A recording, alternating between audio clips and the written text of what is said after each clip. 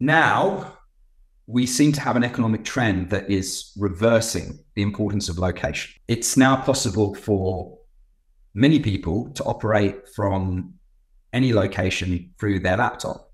If they're doing a job that's software based or predominantly using computer systems, or even, some design creative jobs where you can create art digitally. It's becoming much easier to become a digital nomad and to shop around in terms of your jurisdiction. And I think this is a really good thing for the Free Cities movement, because the whole premise of Free Cities is that it is more powerful to vote with your feet.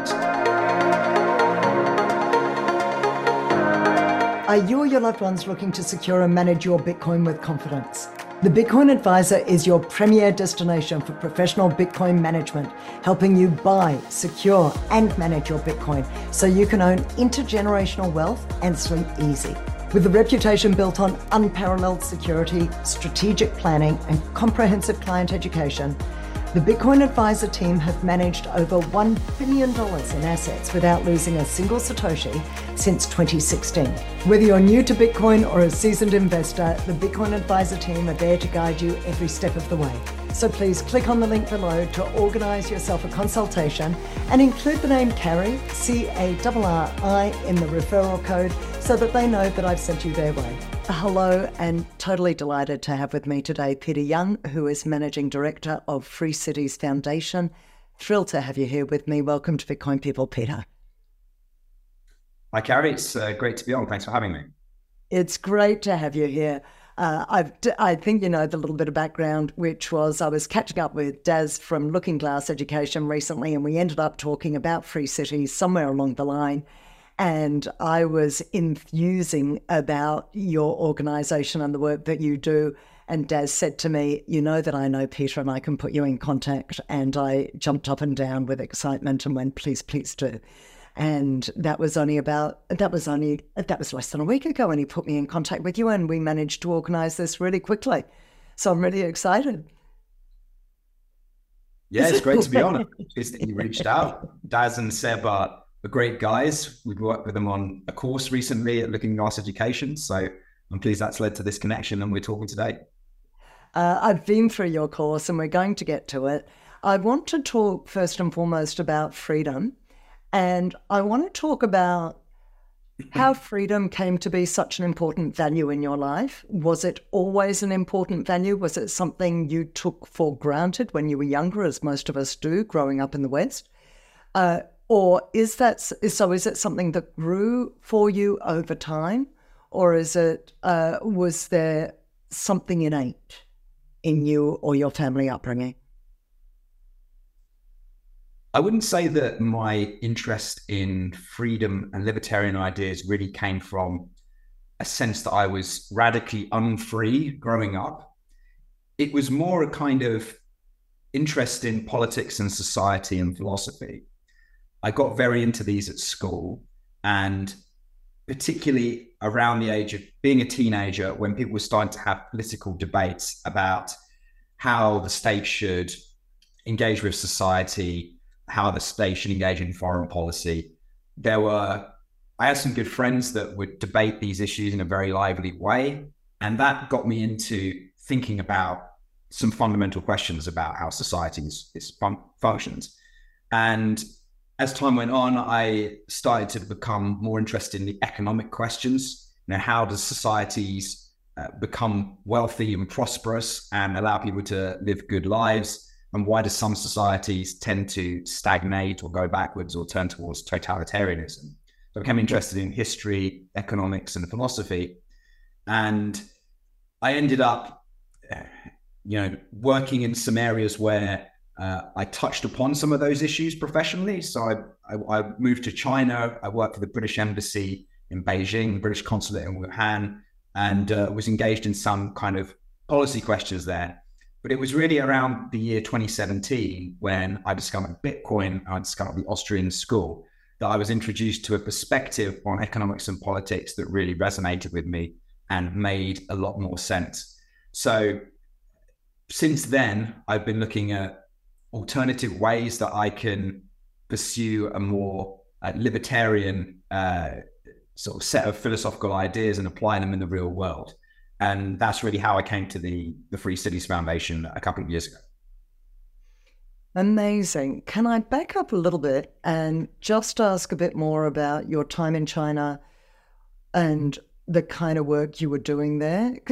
And can I get a sense of just, I'm interested in your life there and your experience of China and communism.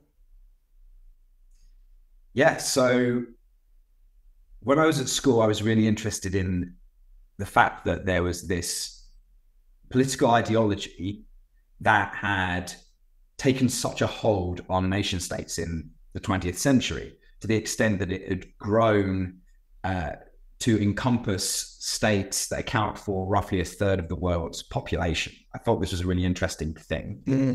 And after I finished university, I wasn't sure really what I wanted to do. So I wanted to take a gap year to try and work out what the longer term plan was.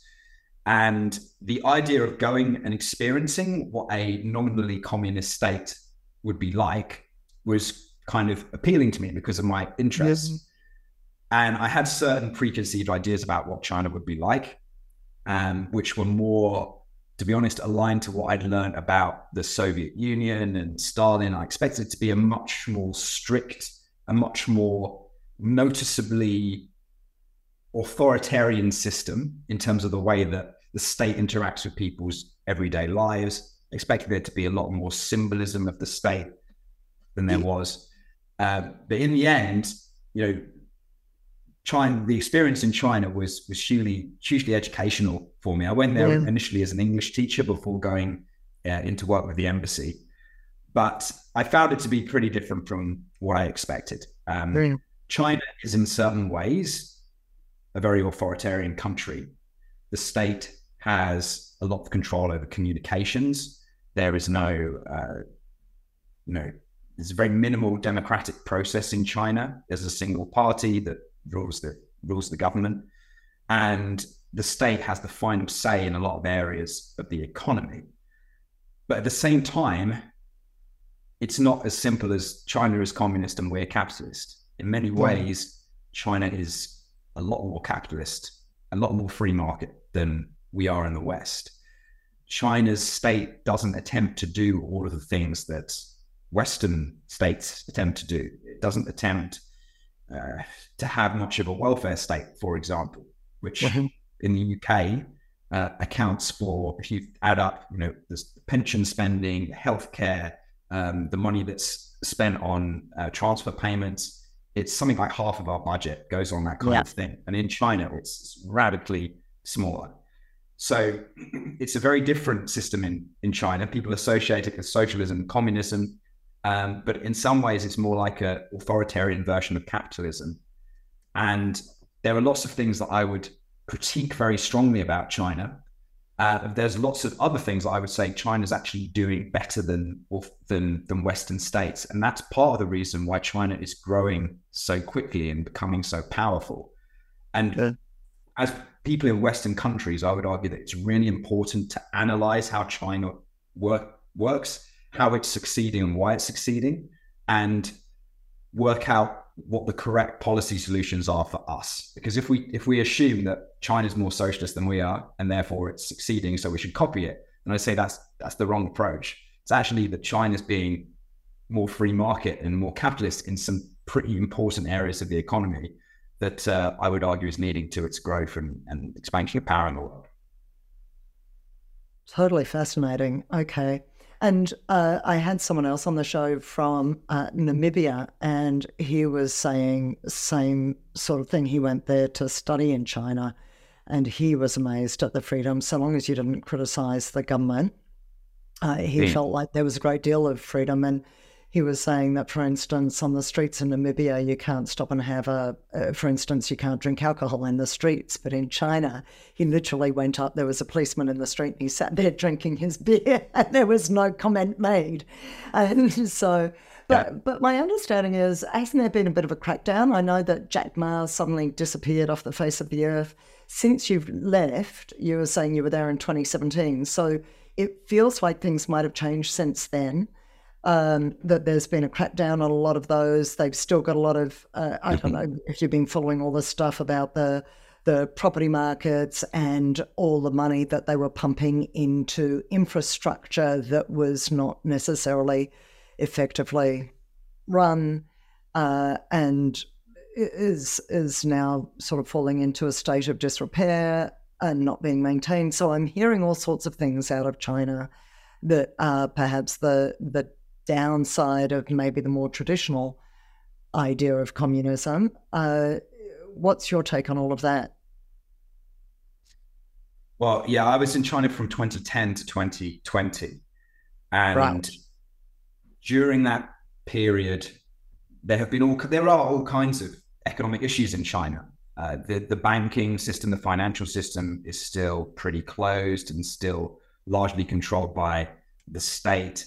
There are these political crackdowns, which, like the stuff you mentioned with Jack Ma, they happen incrementally and they've been going on for quite some time. I would argue that, as you say, they have got worse under Xi Jinping. There seems to be more of a sort of crackdown of people that say things that are against the political narrative. The issue with Jack Ma was that he was criticizing the economic policy of China effectively in a way that was regarded as being inappropriate for a business person. And it's notable that people like that can just fall from grace very radically. He was listen to Jack Ma's speeches, and they were very popular in China. You would turn on TV or see people watching on Youku, like speeches of Jack Ma. He gave these very patriotic, very pro-China speeches. And then suddenly he gives it was basically one speech where he criticized the Chinese finance ministry and fell from grace very radically. That can certainly happen. That's the character of China. I'd say that's been the case for some time. It's probably getting worse. But there are other ways in which that sort of thing happens, like at the top. But there are other ways where businesses in China have freedom to do really innovative things in a way that they just doesn't exist in the West. For example, look at the rise of WeChat and Alipay. Mm-hmm. Why is it that in China, you literally, like, cash has been basically completely, no one uses credit or debit cards in China. No one uses cash in China. Everyone across the entire country, the old and the young, are going into shops and paying for everything with a QR code on their phone, and it's seamless. There's none of the charges that we pay in the West when we use a credit or debit card. That was all allowed because China took a very relaxed approach to financial regulation and said, look, sure, there are when you're talking about RMB, trade flows in and out of the country, export tariffs, we're going to keep control of that because that's strategic to our objectives. But internally, we're going to let you set up your own payment systems and come up with solutions for managing payments in a more efficient way. And they were super successful at it because they didn't have the regulation. And we're prevented in the UK, the US, by financial regulations from introducing these kinds of technologies. So I would say that there are certain ways in which China is certainly very authoritarian, which I would criticize. And certain ways in which it's getting worse, as you rightly point out. But there are also really important ways, like Mobike is another one. There was little regulation around how you could have dockless biking schemes. So that grew into a huge company. Financial regulation. There's lots of ways in which China is less regulated and therefore able to innovate in ways that we aren't in the West. Isn't that interesting? We get such fixed ideas about this stuff and what we imagine, and we can't, we don't get to see it. We don't get to see it, and we don't get to see it, and we get fed whatever we get fed in the mainstream media, and we know that it's all rubbish because we know everything in mainstream media generally is complete rubbish. And so it's really great to get your take on it with that kind of insight. Okay, so how did you change as a person in the time that you were there? How did either your values change or your personality change or your thinking change and evolve over that decade? I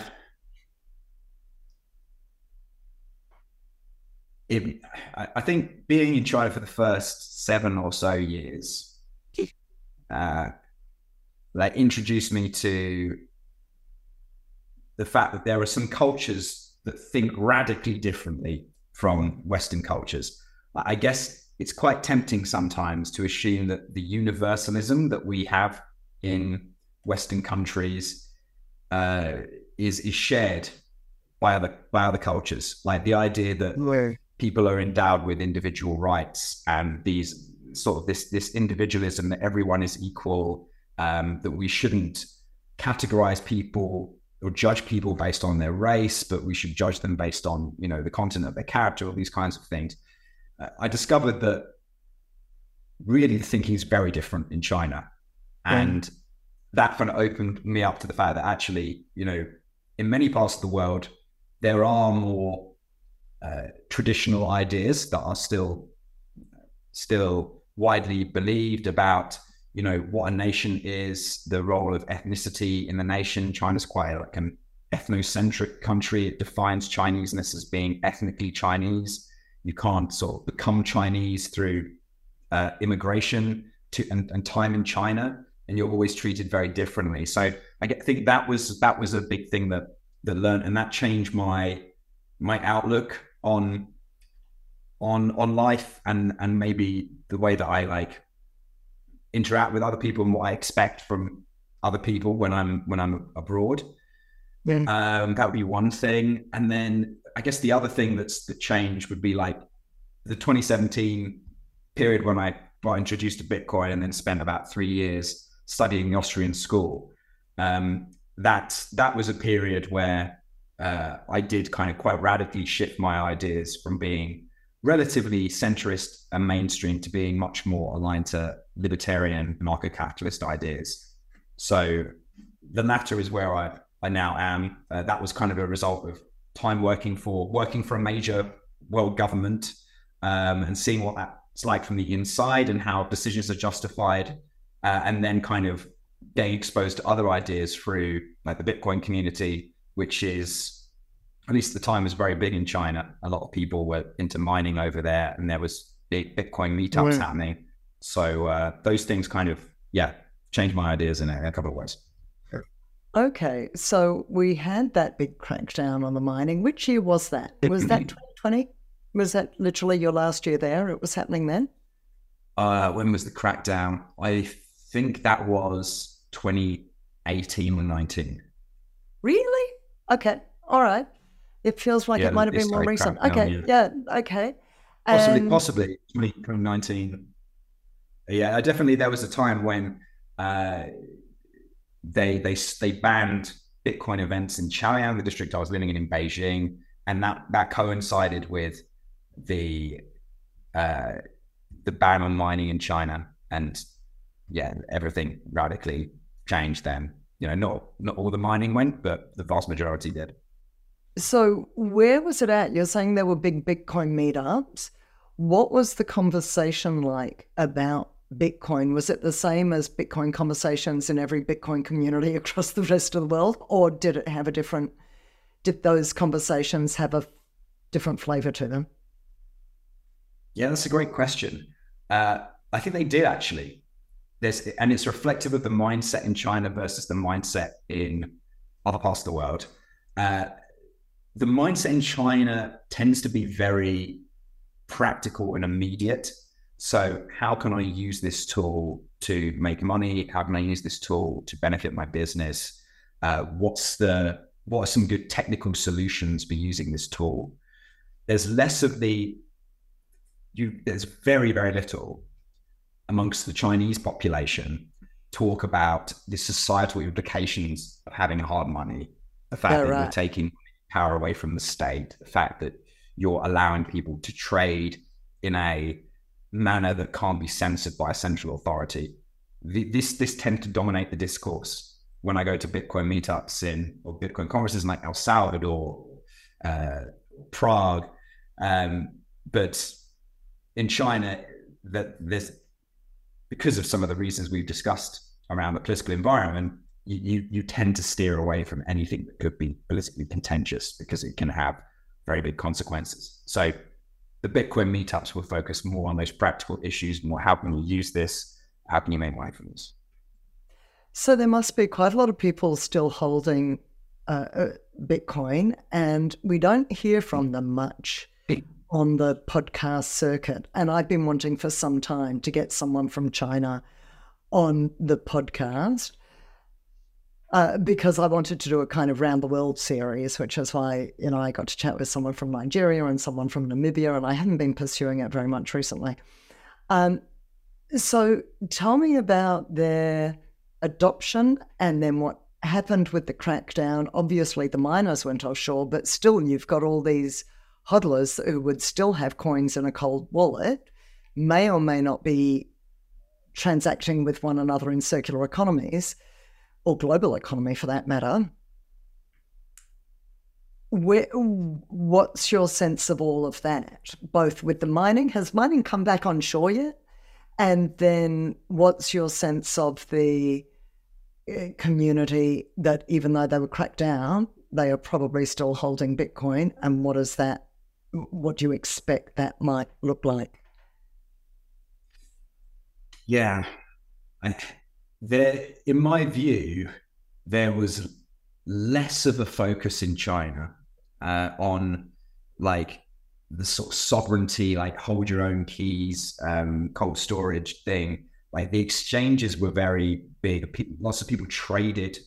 And there was also, it's not so much a Bitcoin only community. China is much more, I know there's like a strong Bitcoin maximalist community in many spheres, and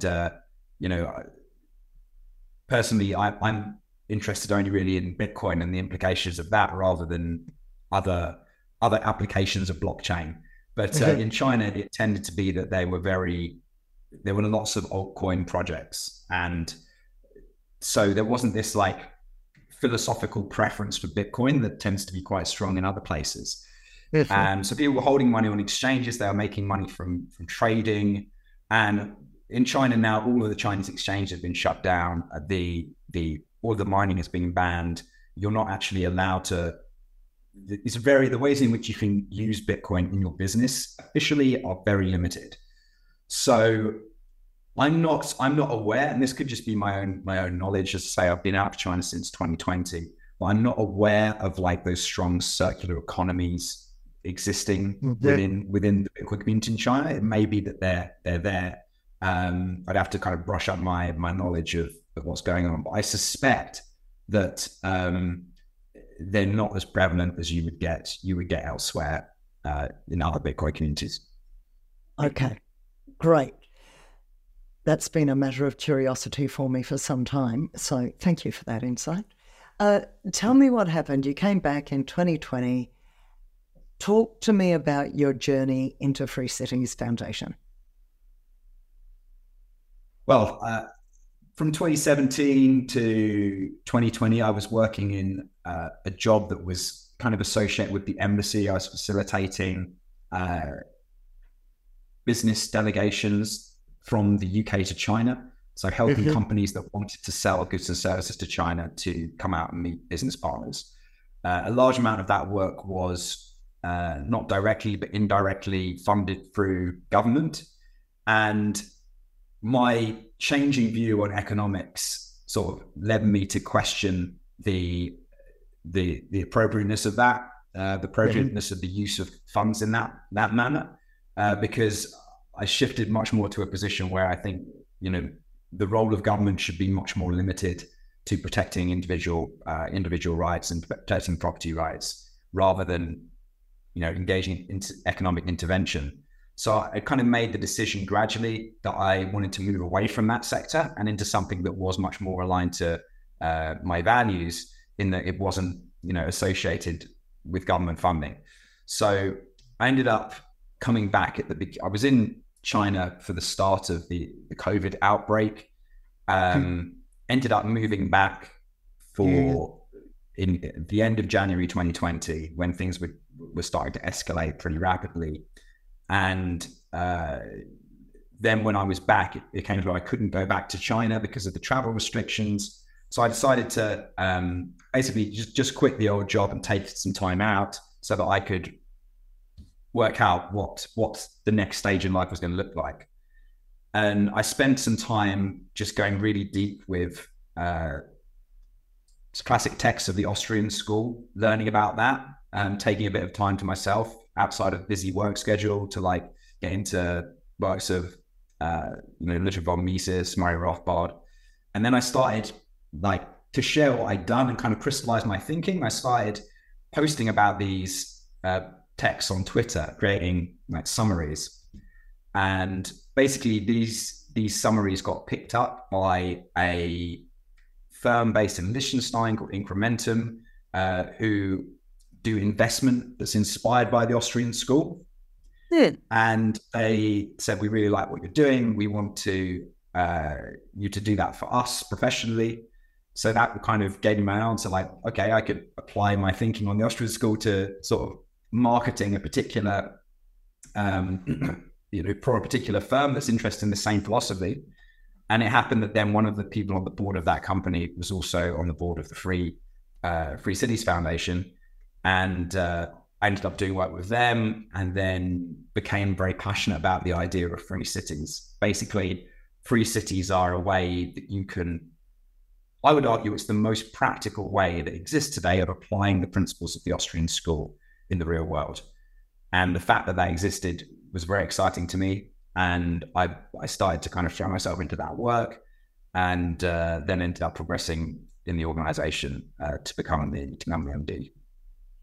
Good for you. All right, let's talk about this practical aspect, of free cities, because I've been through your course on Looking Glass Education, which is fantastic. It is so succinct and it gives such a great overview of the different applications of free cities around the world.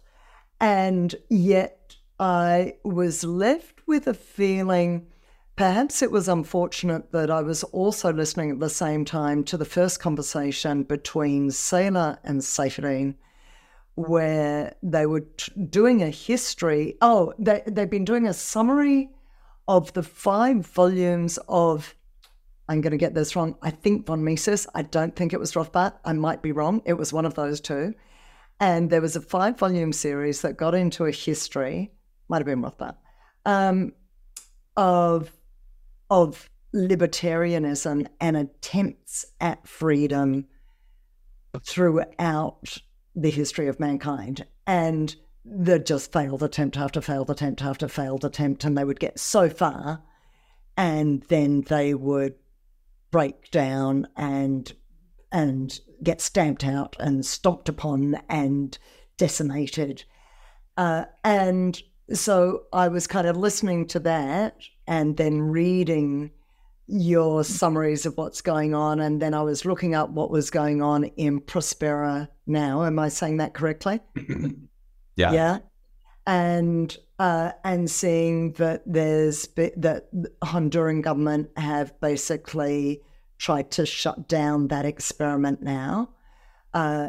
And so I would like to get into broadly, what are free cities? Let's talk about some examples. And then I want to come to this question of practicality, because they live and die by the permission of the state. And so let's go through that. Let's talk about what is a free city. Let's get into some examples and then let's talk about the challenges. Yeah, okay. So a free city is defined as a self-governing territory that has a special focus on upholding individual rights and freedoms. It's a term we use for any kind of territory that is aligned to libertarian ideas and wants to implement them on a small local scale, rather than trying to shift the entire national policy of a given state.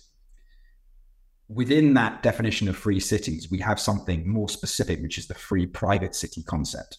And this is a specific kind of governance model whereby a territory is owned and managed by an entity called a city operator. And this is a for-profit commercial entity which takes on the functions of government, namely protecting the life, liberty, and property of the citizens, and does that in a manner that is constrained by something called a citizen's contract.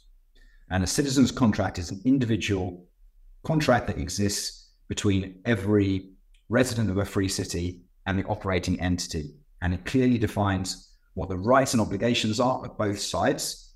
And one of the important things is that it specifies what fee should be paid for the governance services that the operator provides. So the conventional way of funding a state or a governing entity is that the state will look individually at every single citizen.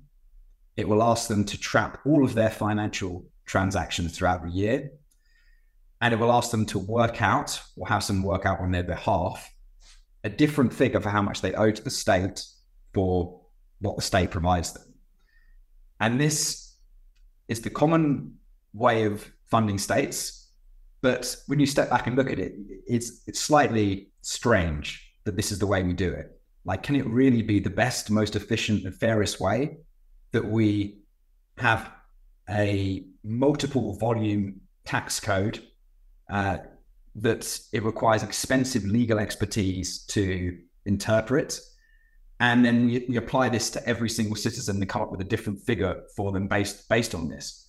It's quite a strange idea, and it's an idea that has become common. Mm-hmm. It's an idea that has allowed states to fund themselves reasonably effectively, but many would argue that it hasn't led to particularly just outcomes in many ways. Like, if you're someone that can afford, as a large entity that can afford expensive legal expertise, then you can end up paying a lot less as a percentage of your income than someone who is just working a very simple job and doesn't have the income to work out how to make themselves tax efficient.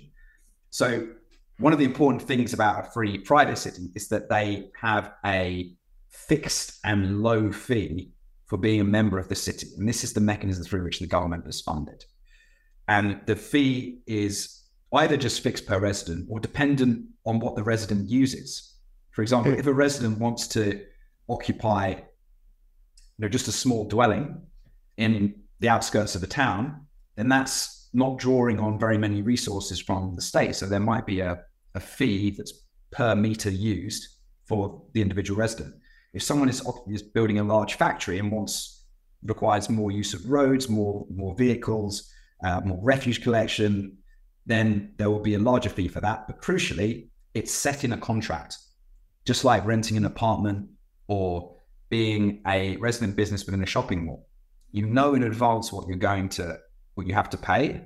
What you pay is in proportion to the services you use from the government.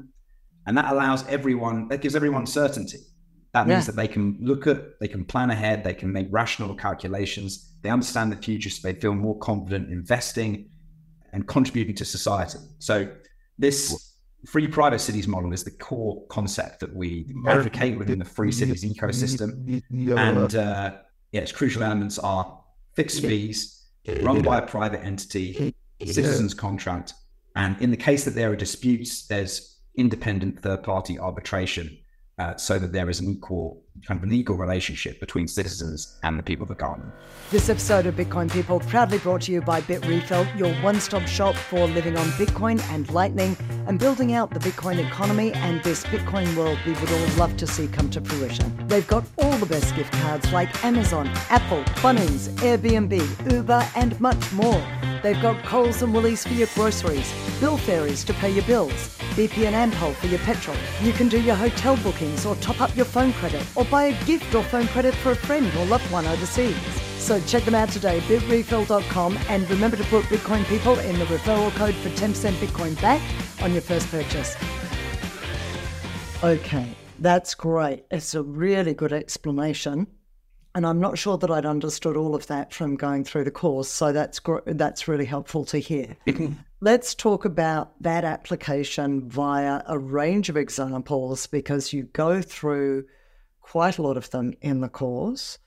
And it plays itself out in very different ways according to the environment and according to the relationship with the government and the grace with which the government allows that city to be autonomous. So can you talk me through what you think have been some of the most successful examples of this? Because you refer to the fact that there's 6,000 special trade zones around the world, but that's different from free cities. And yet some of them take on the qualities. So that, there's so many different permutations and nuances and possibilities and different experiments, really, that are going on with this. So I wouldn't mind getting a sense of, from your understanding, the history of some of that, of these cities around the world. Is this something that's really a new phenomenon? With 6,000 special economic zones, then that's got to have some history to it. They don't just suddenly pop up in the last 10 years. So can I get a bit of background on that? And then let's get into some specifics of the actual examples that you've seen that have worked and worked for some reasonable period of time. Well, the idea of autonomous city-states predates the idea of nation-states by quite a long way. And you can see autonomous smaller states existing across a range of different cultures. You can go back and see them in ancient China. You can see them in Mesopotamia. You can see them in Central and South America.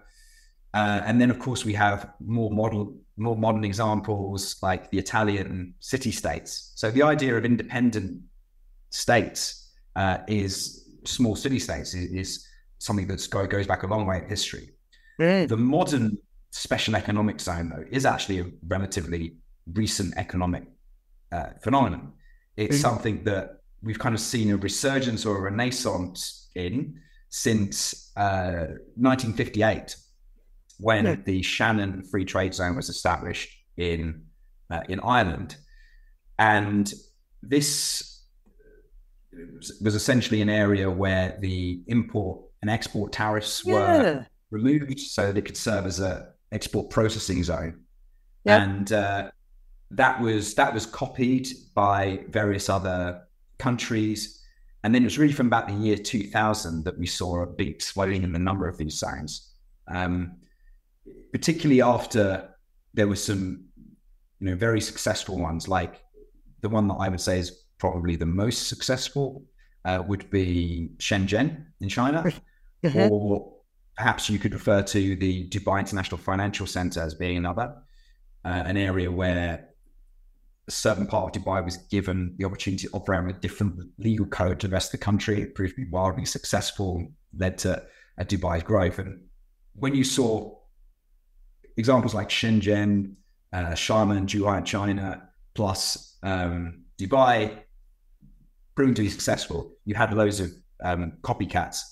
But the 6,000 figure is really, that's a very broad figure. That can include everything from just places where the taxes are slightly different or labor regulations are slightly different, through to fully autonomous free cities like prosperous Ciudad Morazan.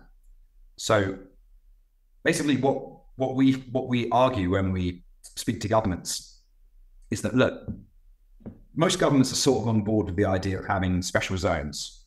Or at least they can see the argument for that. But what we say now is that, look, if you want to have a special zone with just some slightly different labor regulations or slightly different tariffs, you just sort of move the import-export tax up or down by a few percentage, like that's no longer enough to be unique. And so what we focus on is these much more radical zones, which offer an entirely different legal system and mechanism of funding the government than traditional states. And of those, there are only a couple that exist. But that is still progress. When this foundation started, there were none. And there are now two, and they're growing, pretty robustly. which is great to hear. And I had Dennis Porter on recently, and he was just talking about how they're looking towards, well, it's this kind of Bitcoin acceptance within different states around the US. And whilst it's still limited, it's a start. And now you've got multiple politicians speaking about Bitcoin and wooing the Bitcoin voting bloc and pro-Bitcoin, and momentum starts, the waterfall starts with the first drop, and journey of 1,000 miles starts with the first step. So talk to me about the two that are underway, and talk to me about the benefit to the government. So when you have it, I want to hear the pitch, because it seems to me that if it works so well for the government, any of these special trade zones and any of these free cities, if it works that well to generate business and therefore taxes, albeit perhaps structured differently, why wouldn't they apply it more broadly to the rest of the country or the state or whatever they're the government of? So help me wrap my head around what is the argument for them? How do you put that? And if the argument is so strong, why don't they explore it more fully than that very limited zone? Yeah, another really good question. Basically, because if you want to try something different, especially if it's pretty radically different, it's incredibly risky to roll that out across an entire country. That's number one. Yeah. Yep. And number two is people might not be on board with a radically new political system. And our organization is made up of voluntaries. So we believe that the only kinds of interaction between people that are ethical are voluntary interactions. We don't believe in coercing people into doing things that they don't want to do. So a country typically consists of millions of people who may not be bought into this particular idea. So what we propose is starting with undeveloped land that's unoccupied, or land that has been peacefully acquired through voluntary sales. So there's no one involved in this project that doesn't want to be involved in this project. It's only made of people that are bought into the idea and are willing to proactively migrate to the area. So you have two advantages. The first is if this thing doesn't work out, the risk is limited to this small area. And number two, everyone who's involved is kind of consented to be there. So there aren't these kind of struggles that you have in typical political situations where, you've got a set of policies that half people wanted and half people didn't. You instead have this rolled out on a smaller scale, and this limits the potential for political disagreements. So I guess the argument, so you're asking about the argument for them. The basic argument to a government is, look, if you want to attract talented people from across the world who are going to bring money, skills, capital, interesting perspectives, they're going to enrich your community, then you need to create the incentives for them to do that. And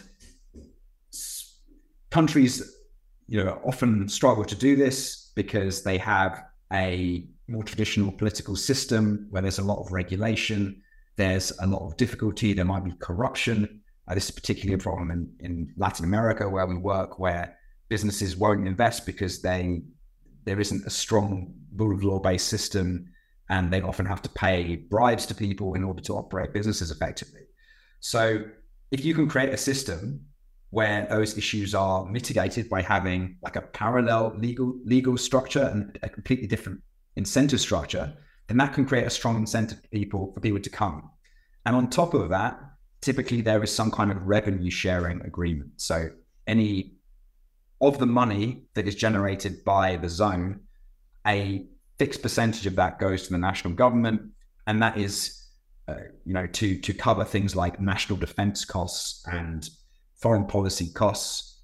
But other than that, the zone is basically its free, independent entity and can operate with a high degree of autonomy. And so do they indeed play out like that? And what occurred to me is if there was one in my area, I would move there in a heartbeat if I could get a job there and had the right skills and all of that stuff. Do they get flooded with talent and people wanting to move into the area? What's that typical experience?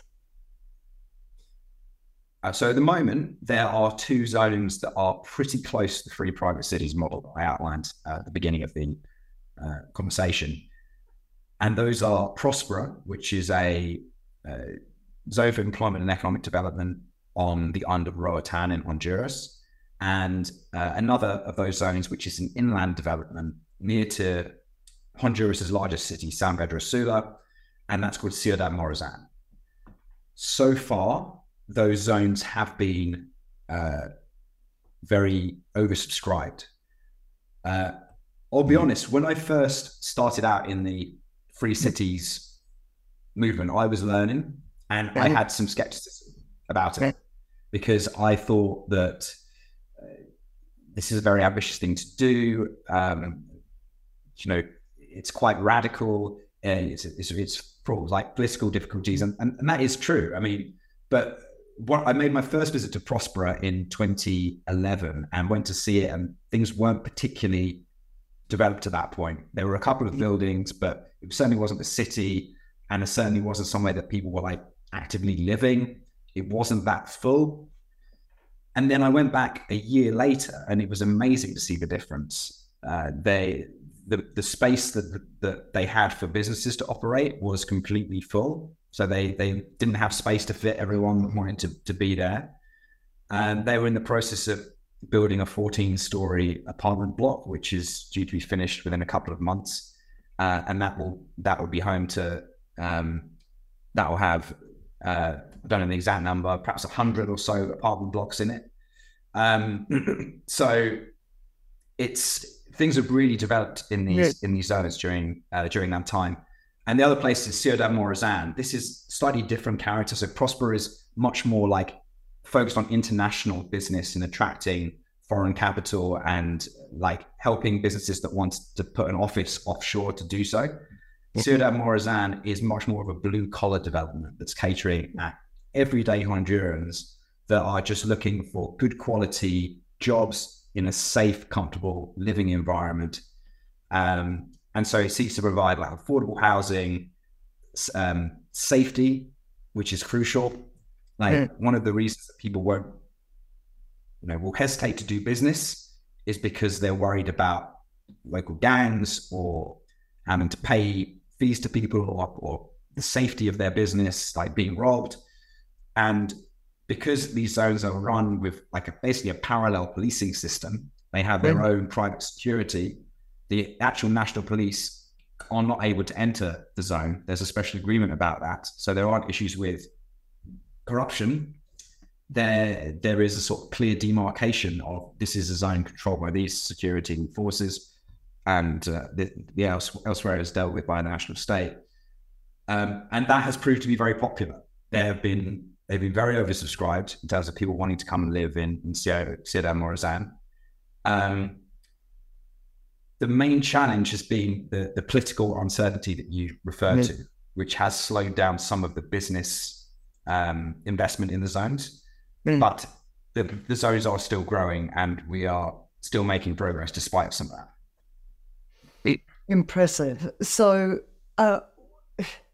what is the political pushback? Why, if it's so successful as an experiment, is it just at the end of the day, we want it, we want more control, we want all the money, we want to tax them higher? What's the challenge or the pushback that having allowed these two zones to prosper, what's the clawback about? So in early 2022, a new government in Honduras came to power, led by Xiomara Castro. This is a government that has quite strong links to the sort of ideologically to the Castros in Cuba, and the previous government was very unpopular. The previous government introduced this new law that allowed for the creation of these special zones. Basically, they accepted that this would be a good thing, a good way to bring investment into the country, and it did. Prosperous brought in $100 million US dollars of investment to Honduras in the form of that zone, and created many jobs. So the previous government thought this was a good thing, but this doesn't mean that everything the previous government did was great. Like, the previous government is a government. They had issues with corruption. This was a big issue in the election, and a new party came to power, and this new party had very different ideas. There's a sense that when a new party comes to power, they want to disrupt the policies of the old party, regardless of whether they're actually good or not. But also, ideologically, if you're a socialist state, a socialist government rather, and the idea of having special zones that aren't in the control of the central government is not something that is ideologically appealing to you. You want to be in control of everything. You want to have the economy centrally planned so that you can do good for the people through, the wisdom of the bureaucracy. And so the idea of devolving power to people, to giving entrepreneurs this freedom, to having less direct ways of taxing the revenue is not something that the government liked. Mm-hmm. Now, fortunately, when these zones were set up, it wasn't just with a simple law, because one of the key things that we focus on, you mentioned about history of zones, and there are many zones that have kind of been attempted and have failed in the past. So one of the crucial things we do is try and look at legal systems that can protect these zones, that move beyond the simple political 5-year political cycles of most countries. And what these zones have is a protection under the Honduran constitution, so that it's not just a 50% vote you need to overthrow the status of the zones. It's a 2/3 vote in the parliament. At the same time, these zones are also protected by a couple of important international treaties. One of these treaties was signed with Kuwait. One of them is signed with various parties, including the United States and the Dominican Republic. And what this means is that if Honduras decides to revoke the status of the zones after investors from those other countries have placed money into them, then the Honduran government is liable to damage and be sued for damage in international courts. So the current government is against the zones, but legally it can't just overturn the status of the zones. It has to engage in an international legal dispute if it's to avoid becoming a pariah state and known as, a state that doesn't uphold international law and uphold the international agreements. So that is the process that's currently ongoing. Prosper is suing the Honduran government for attempts to undermine its status, and the fact that has given investors some uncertainty. So it's not as straightforward as the government could just turn around on a whim and change. We have put legal protections in place, but also there is, of course, uncertainty when the new government comes in that wants to change what's now the status quo. So let's come to some Western examples for a moment. And I don't know how many there are. You mention again in the course about Liechtenstein and also SAARC. But there were limited examples in the course, and I'm wondering how open Western governments are to these ideas. There are limited examples in the course. The examples we do have, so let's take SAARC. SAARC is a small island in the Channel Islands. It's a crown dependency. It has its own head of state, and the head of state was actually at our conference a couple of weeks ago in Prague, speaking about how he wants to use some of the principles of the Free Cities model in order to attract more investment into the island to make it a more attractive place to live, to protect some of its traditional culture, because one of the problems they have is that people are leaving the island because there's not as much economic opportunity there as there used to be. So the traditional culture is getting eroded, and he sees this as a good way of kind of preserving it. But there tends to be a spectrum ranging from, the least developed countries at the one end of the spectrum and the most developed countries on the other. So there's kind of a spectrum ranging from the least developed countries to the most developed countries. At the least developed end of the spectrum, you've got more possibility, because when you get to the very developed countries, there's a sense that things are going pretty well generally, and compared to the rest of the world, and that the rest of the world should be copying us rather than we should be, trying novel kinds of political idea. That's number one. And then number two, within more developed countries, systems tend to become more entrenched. Institutions have been there longer, they have more people involved in them, and it's harder to change them.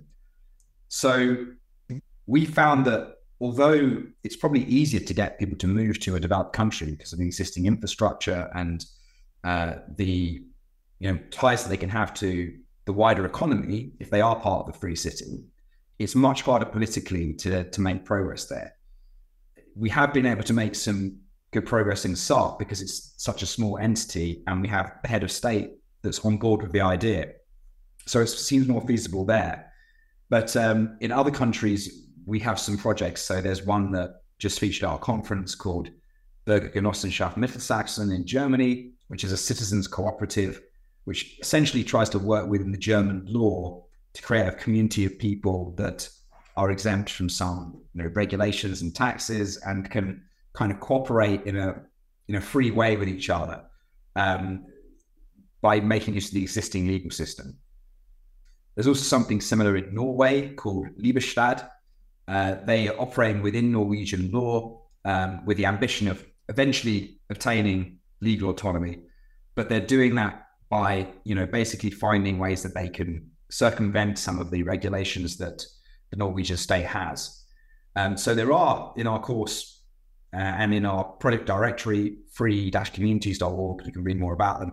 There are projects in Europe that are attempting to become free cities further down the line, but right now it's proved quite hard to get political traction with these ideas because of the nature of the political system being very entrenched. Yeah, that is the issue, which brings us full circle back to the question of practicality and what your vision is for future free cities and how realistic are those goals.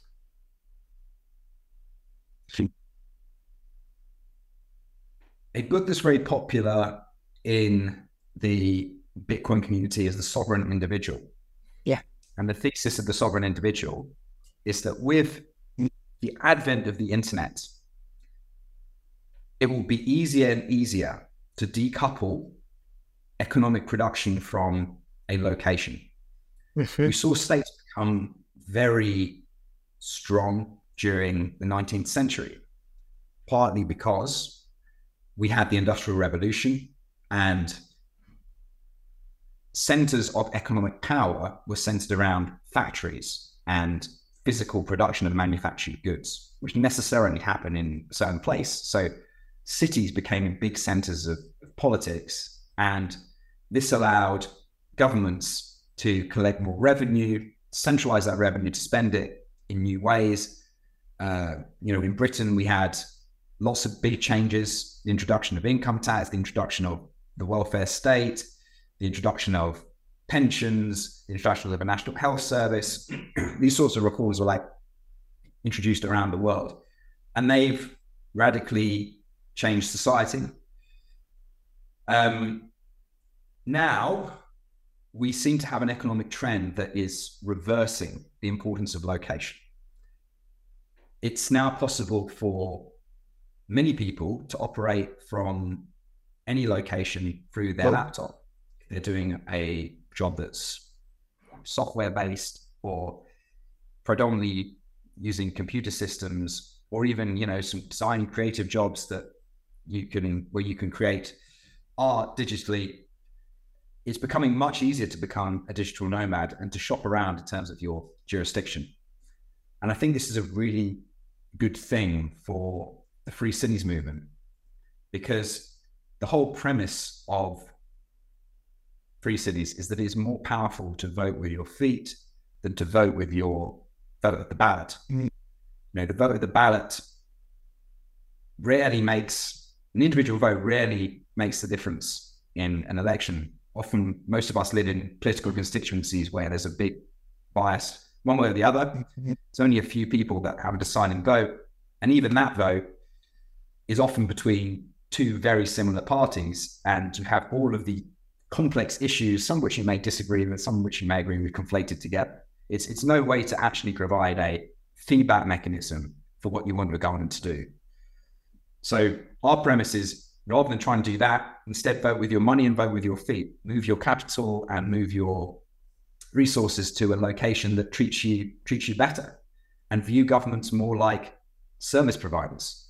Because, I'm not someone that says there's no role for any kind of authority to keep the peace and to maintain safety and to provide, legal arbitration services.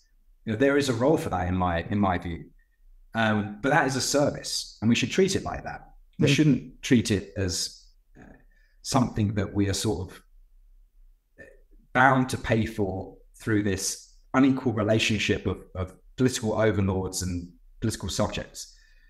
We're now in a position where we can be much more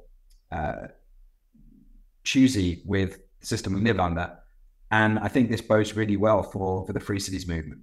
And I've seen, just within the 2 years that I've been involved in this movement, genuine progress.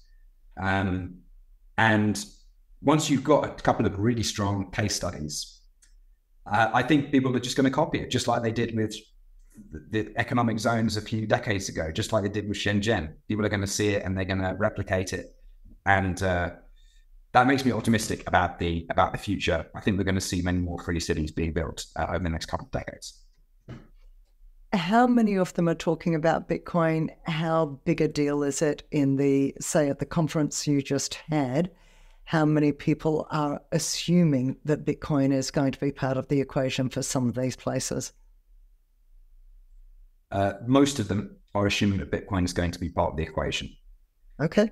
The commonality with Bitcoin is an interesting one. People often ask, why are so many Bitcoiners interested in free cities? And we actually go to a lot of Bitcoin conferences and talk about free cities. And the reason they're connected is because, there's a couple of reasons. The first is the values of Bitcoin. Like, Bitcoiners like decentralization. They like the fact that there's no single political entity in charge of the money, and that it's a peer-to-peer system that anyone can use. It doesn't care about your race. It doesn't care about your economic background. It doesn't care about your social upbringing. Anyone can use it, and the rules are set, and the rules can't be changed by a single powerful person. And free cities are the same. Like, they don't allow for large political entities to wield disproportionate control over people. They're a bit like running a shopping mall. If you're a shopping mall owner and you decide that you're going to force everyone to wear a red jumper to come into your shopping mall, or you're going to charge them a fee to enter every time they come in and out, or you're going to require that they fill out a complicated survey each time they make a purchase from you, people will just move to another shopping mall, and the shopping mall will go out of business. Free cities are like that. They're small, they are for profit, they have a profit motive, and therefore they are incentivized to treat their customers well. So Bitcoin and free cities have that decentralization element in common. But another important thing they have in common is the commonality of approach, a strategic thing. When Satoshi came up with a new concept for money, his approach in implementing it wasn't to try and change the existing system from within. He didn't go to the Federal Reserve and protest until Jerome Powell incorporated proof of work into the US dollar. He didn't go and submit a policy paper to the IMF saying we should change the monetary system. Instead, he did the hard work of creating something from scratch, offered it to the world, and allowed people to voluntarily opt in, which they did, to the extent that Bitcoin, within a decade, became a monetary network, the size of which can rival some of the world's biggest national currencies. Free cities adopt the same approach. They don't attempt to change the existing system from within. They don't attempt to convince tens of millions of other people that our way is right and we should all change to us overnight. But because at the end of the day, we could be wrong, right? I mean, we could have an idea that may not work, and rightly people might be skeptical of it. So our approach instead is to say, you don't have to be a part of this from the beginning, but you should at least let us try. Let us establish a new kind of societal system based on voluntarism, based on free exchange, where we don't have some of the things that people think are deeply wrong and unfair about modern society. Allow us to try it out. And if you want to be part of it, then great, because we're, entrepreneurs, we're business people, and we want to have as many people involved in our project as possible. We want to have as many customers as possible. That's good for everyone. But equally, if you don't want to be a part of it, that's fine.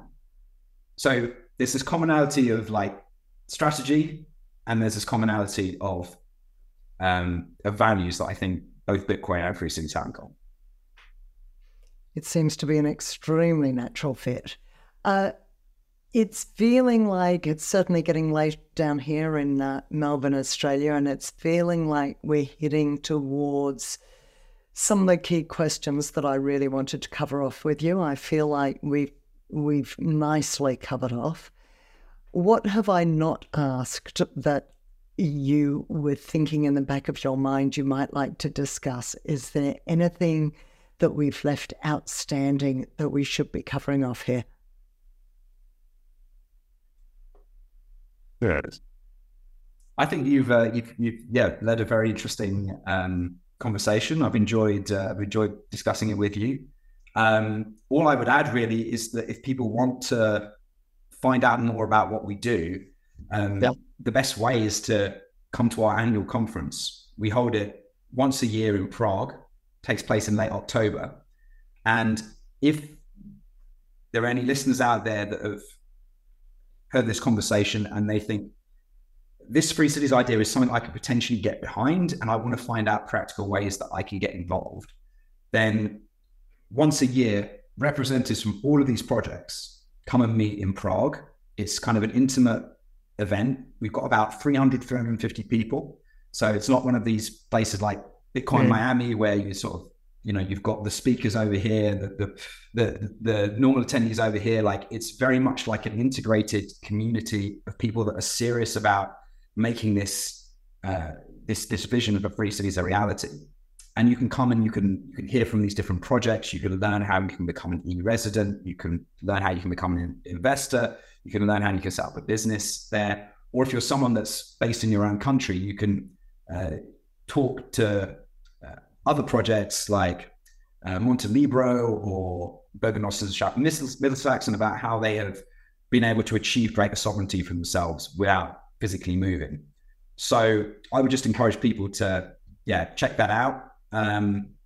They can subscribe to our newsletter, which I'm sure we can leave a link to that if they want to find out more about the conference. And I'd encourage people to get in touch if they found this conversation interesting and want to find out how they can get involved. Magic stuff. Well, Peter Young, it has been everything I could have hoped it would be. It's been an absolute pleasure and delight to meet you. I really wish you well and good luck with your work going forward. And I really look forward to seeing Free Cities thrive around the world. Thank you for joining me. Thanks for having me, Carrie. It's been a pleasure. We have the potential for the most amazing educational system ever. And instead, we're trying to force fit this conformist, view of how people should behave, what they study, what they should think, and it's not geared towards the best interests of the students. It's geared towards the interests of those that want to protect their power. And then just fill in the blank with all those things we've talked about, of all those other interests that are involved in making decisions about what programs are followed, what schools get money, what programs they follow. I mean, it's just, to me, it's like all the other systems. It has been slowly over time degrading and degrading and degrading. And at this point, I think it just needs to be completely revamped. And in Bitcoin speak, I would completely decentralize it. You can't get any more decentralized than teaching at home.